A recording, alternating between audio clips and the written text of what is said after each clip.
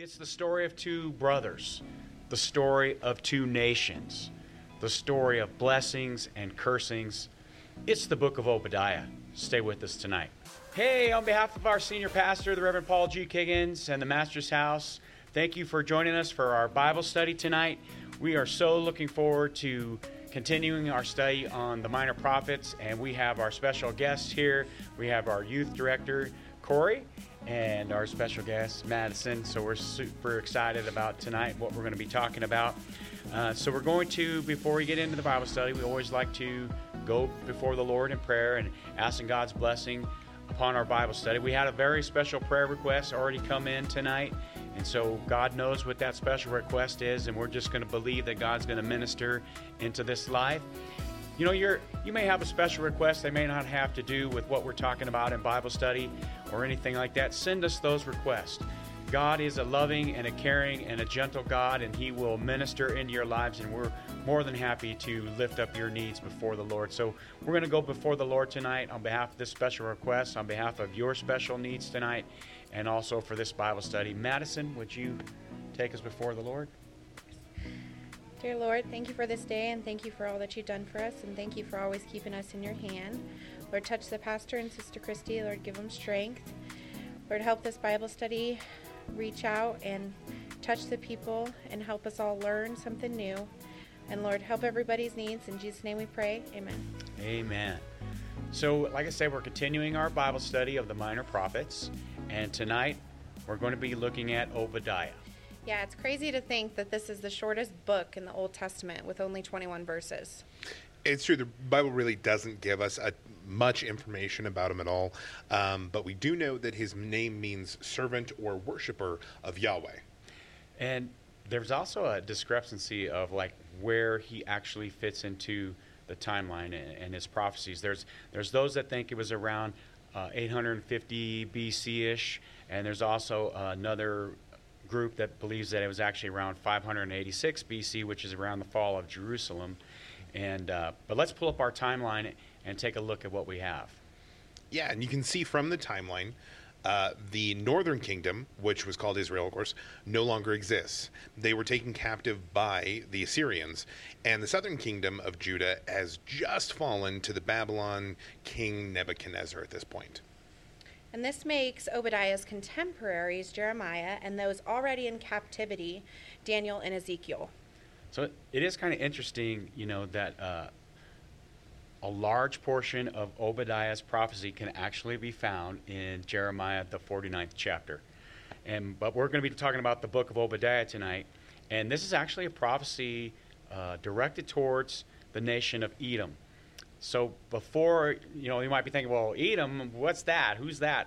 Where's that? So before we get heavily into Obadiah, I think we should maybe cover some background and maybe answer that question. You know, it's a simple question, but who is Edom? Well, in Genesis, the 36th chapter, in the first verse, it says, "Now these are the generations of Esau, who is Edom." So now when you hear the name Esau, it's hard not to immediately think of Jacob and Esau, because one is rarely mentioned without the other. And that makes sense because Jacob and Esau were twin brothers born to Isaac. And their story is one that is taught and preached about a lot. But when Genesis 25 makes a special mention of the fact that Esau was born before Jacob, it only just a few moments, the Bible says Jacob had a hold of Esau's heel. It's true. So as he was born, he actually had a hold of that heel. So yes, he was first, but he was literally on his heels. I don't know if that's where that term comes from, but I'd like to think it does. Genesis 25 also makes a special point to note that even though they were twin brothers, that there was differences in them. They were different people.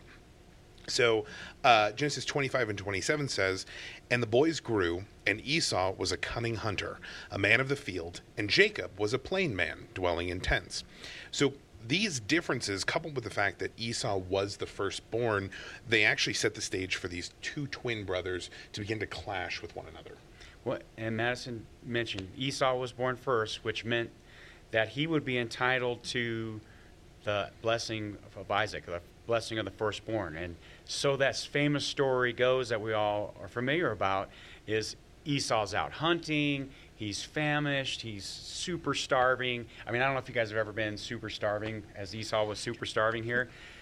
There's Jacob by the campfire, simmering a pot of beans, right? Mm-hmm. And here's Esau super starving. Hey, let me have some of those beans. And Jacob says, I'll tell you what, I'll give you some beans as long as you give me this entitlement or this birthright or the blessing of the firstborn. Well, Esau's so famished, he actually agrees to it. In Genesis, the 25th chapter and the 34th verse, it says, Then Jacob gave Esau bread and pottage of lentils, and he did eat and drink, and rose up and went his way. Thus Esau despised his birthright. Yeah, now that Jacob had bartered the birthright from Esau, he had to go and get the blessing from his father Isaac. So Jacob disguised himself to feel and smell like his brother, and Isaac bestowed his blessing on Jacob. And so Jacob is blessed with the bounty from the Lord, and is made the head of his father's household and his siblings, and is favored by the Lord. So we have to keep in mind that the birthright has both physical and spiritual connotations.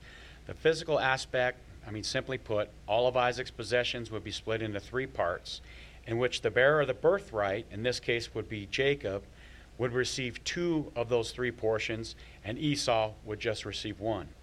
And as mentioned, Jacob would also become the head of the family, the entire family. So this headship would now rest upon Jacob. And as we were kind of talking about Jacob grabbing a hold of Esau's heel because he wanted the birthright, he wanted to be the firstborn. Even in the womb, he was like trying to pull Esau back so that he could be first, because this was his want and his desire, even in the womb, which is kind of interesting for us to try and think about. So, but the spiritual implication of this particular blessing carries with it the Abrahamic covenant and the blessing from God to be God's people. So when Isaac bestowed this blessing upon Jacob, that was it. There was no going back. Both spiritually and physically, this blessing belonged to Jacob.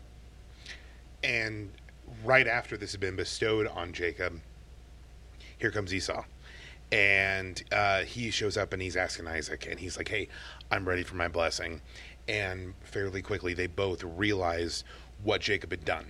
And so Esau's just distraught, and hey, don't you have anything for me? Don't you have any blessing? And Isaac tells him in Genesis 27 and 40, And by thy sword shalt thou live, and shalt serve thy brother. And it shall come to pass, when thou shalt have the dominion, that thou shalt break his yoke from off thy neck. This makes Esau, this particular moment here makes Esau hate his brother. And he even intends in his heart to kill him once his father has died.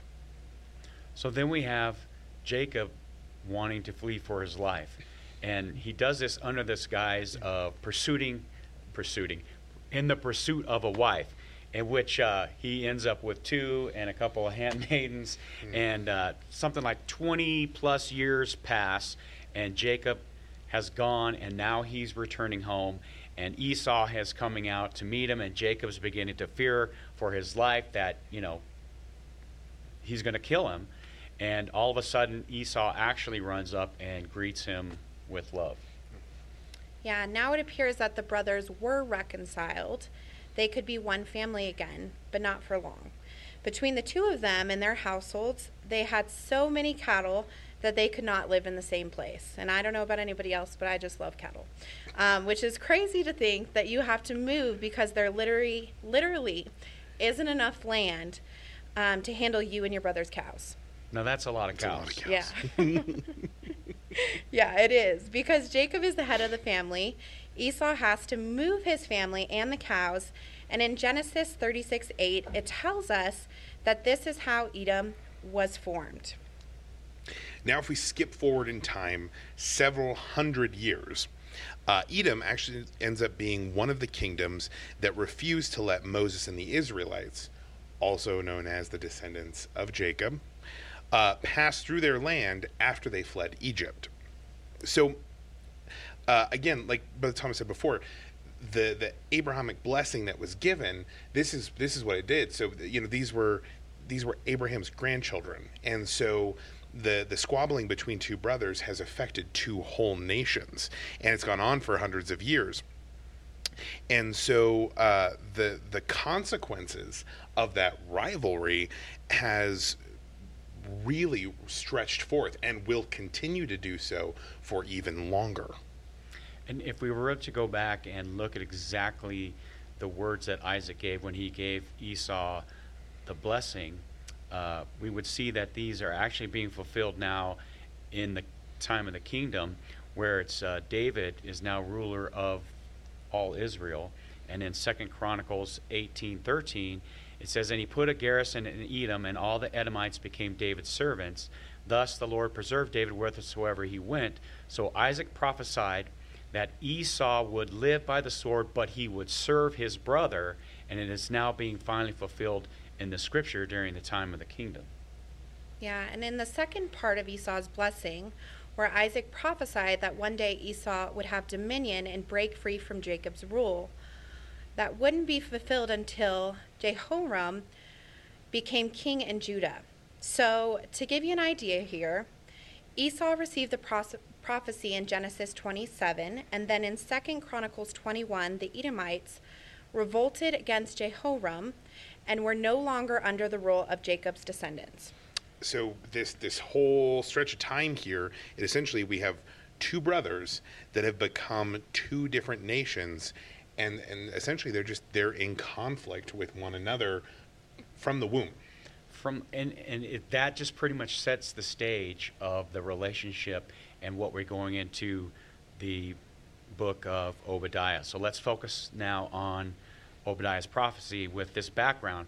And as you mentioned, this prophecy is about Edom or Esau and their treatment of Israel or Jacob.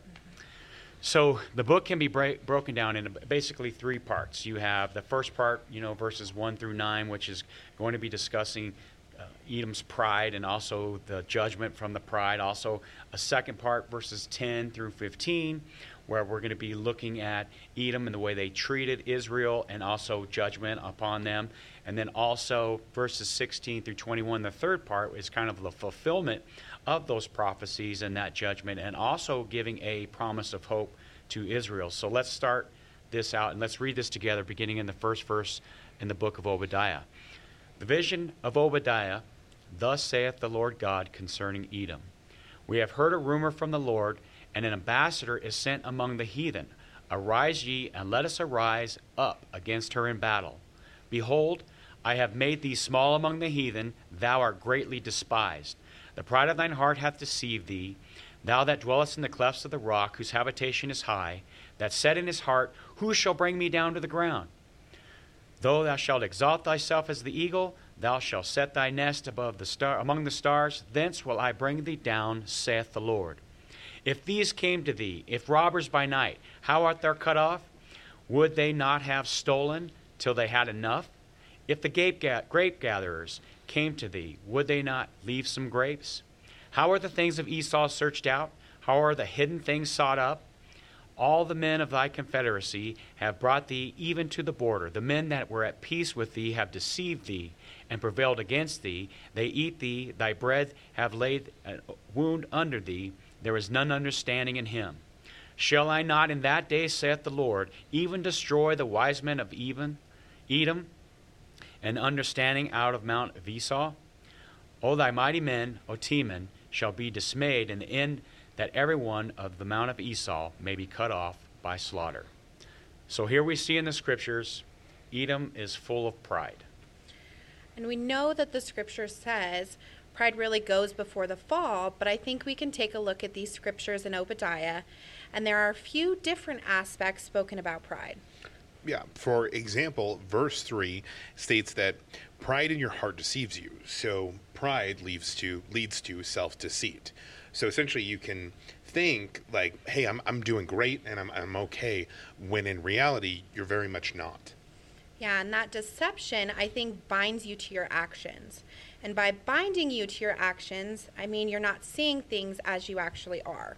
You misinterpret the circumstance and act according to the false perception, and pride is only a reflection of self-love and self-promotion, which in turn leads to believing something that is untrue. When walking in deception of pride, with this inflated belief in yourself, it can lead to condescending attitude toward others, as we see between Edom and Israel. I like how you said that Edom had this inflated view of themselves, and it did say in verse 2 that they're greatly despised. Mm-hmm. Yeah, well, and pride makes you think that you are liked, that your achievements are great, that everything about you and the things you do are important. Edom thought they couldn't be touched because they built cities high in the rocks. The scripture says, where the eagles fly, they thought, who can bring us down? It's like you said previously, the pride goes before the fall. In Edom, with their lofty cities and their super wise thinking, they were brought down. So essentially what we see here is that the nation that trusts in their own power, their own finances, their own wisdom, their own self, then not God, will be brought down. Mm-hmm. Yeah, and with pride, we forget about humility. This is a character quality that greatly pleases God. A broken spirit and a contrite heart God will not despise. And in James 4:6, but he giveth more grace, wherefore he saith, God resisteth the proud, but giveth grace unto the humble. So the pride of Edom actually brought arrogance, and it is reflected in their horrible treatment towards Israel and Judah. Yeah, and we see in the scripture, as we continue in verse 10, for thy violence against thy brother Jacob, shame shall cover thee, and thou shalt be cut off forever.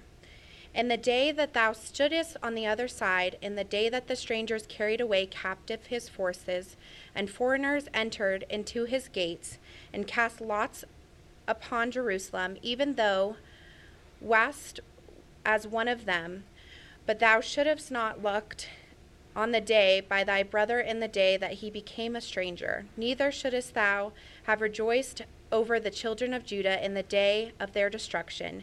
Neither shouldest thou have spoken proudly in the day of distress. Thou shouldest not have entered into the gate of my people in the day of their calamity. Yea, thou shouldest not looked on their affliction in the day of their calamity. Neither shouldest thou have stood in the crossway to cut off those of his that did escape. Neither shouldest thou have delivered up those of his that did remain in the day of distress.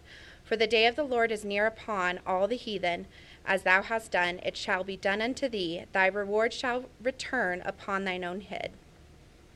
So in the scriptures you just read here in this kind of second part of Obadiah, as Brother Thomas sort of broke out earlier, it really speaks to the strange relationship between the two brothers/nations, right?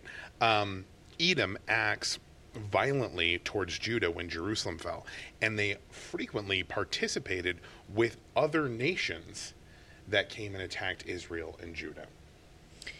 They were actually rejoicing in Judah's defeat. Instead of helping their brother, they captured those who were trying to escape and turned them over to the Babylonians. So remember we talked earlier about that spiritual covenant, that spiritual blessing that gets passed on, that Abrahamic covenant that was passed on to Isaac and then to Jacob.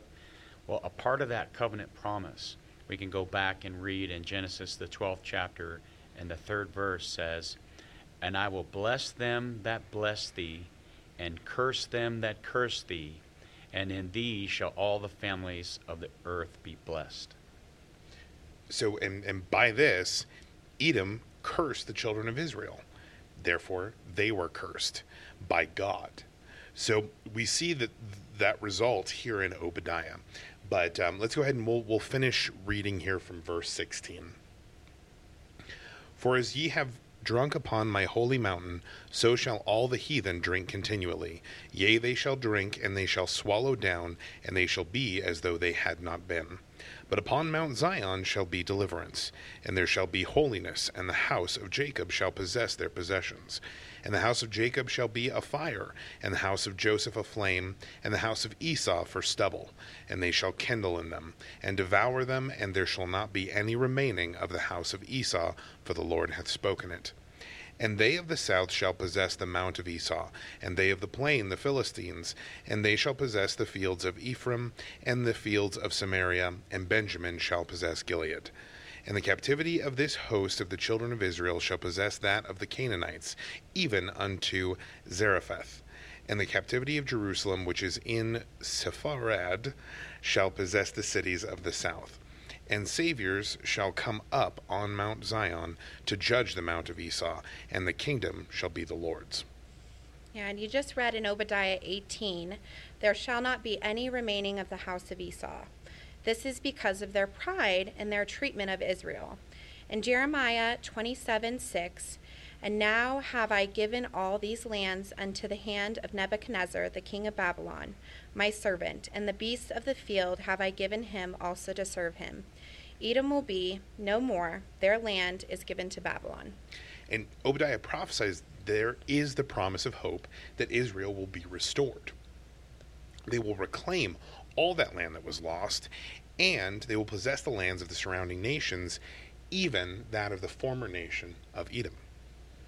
So this promise of restoration gives Israel hope, even though they're, just have been taken captive by Babylon, by King Nebuchadnezzar. And also, the Lord has a way of blessing his and cursing those that curse his.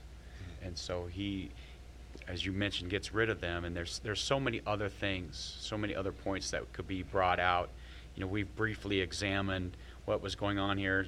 We spent a lot of time on the background because I think it sets the stage of what all of Obadiah is talking about. But these two brothers that have become these two nations, and it's a reflection of their relationship that is being brought out here in the book of Obadiah. We see the cursing, the promise of blessing. So what's our takeaway tonight? Our takeaway tonight is, to me, basically it's an answer to that old question that was asked right at the beginning of the Word of God found in Genesis, and that was, am I my brother's keeper? Well, the answer is yes. And I'm also to do that with humility of heart. And so that's a lesson that we can take away from this book of Obadiah, and that we need to cherish those things that we have with God, cherish those relationships that we have with one another. God bless you. Thank you for tuning in to this Bible study tonight. We thank you so much for visiting with us here, and just hopefully something was said that ministered to your heart. Maybe you're having struggle with a relationship with your brother or your sister or a family member. Reach out to God and ask him to open up a door of opportunity so that there can be reconciliation and healing, true reconciliation and healing, when we go to the Lord and we humble ourselves before him and let him minister into our hearts and let him minister into those situations. If you have a special prayer request, please send that to prayer@mastershouse.org, and we'll certainly lift up that prayer request before the Lord. Again, on behalf of our senior pastor, the Reverend Paul G. Kiggins, we thank you for tuning in tonight. Check in with us next week. We're going to be kicking off a new study. We're excited about this new study. And remember, as we talked about at the beginning, we split up our series into not 3 consecutive months, but 3 separate months. So we're going to kick off a separate study, and then we're going to come back to the next set of 4 minor prophets. So stay tuned with us. We got a lot of great things in store in these Bible studies. But Corey, would you take us before the Lord in prayer and ask God's blessing over this Bible study, that somebody's heart was touched and that God would meet their needs tonight, whether they have to do with this study or not, that God would minister into this special prayer request that we had that before we began this study tonight. Brother Corey. Lord Jesus, we thank you, Master, Lord, for this opportunity to come together, oh Lord, to delve into your word, Lord, to discuss it, Lord, and to revel in it, dear Jesus. Pray, oh Lord, that you would reach out your hand this night, Lord, that you would rest it upon all those, Lord, that need you this night, oh Lord. Lord, this special request that's come in, Lord, and those that we know not of, Lord, pray that you would move, oh Lord, that you would move in hearts and minds and bodies, Lord, that you would heal, Lord, that you would mend relationships, Lord, that you would work, Lord, in ways that only you can, Lord, and that only you would, dear Jesus. And we just thank you, oh Lord, for that great power and your great love for all of your people this night. pray, dear Jesus, a special blessing, Lord, upon our shepherd and his family, Lord. Pray, Lord, that you would gather your children, Lord, back into your house, O Lord, at the next point in time, dear Jesus. We just pray that thy perfect will might be done in and amongst your people. In your most precious and holy name, Jesus, we pray these things. Amen. Amen. Have a good night. Thank you.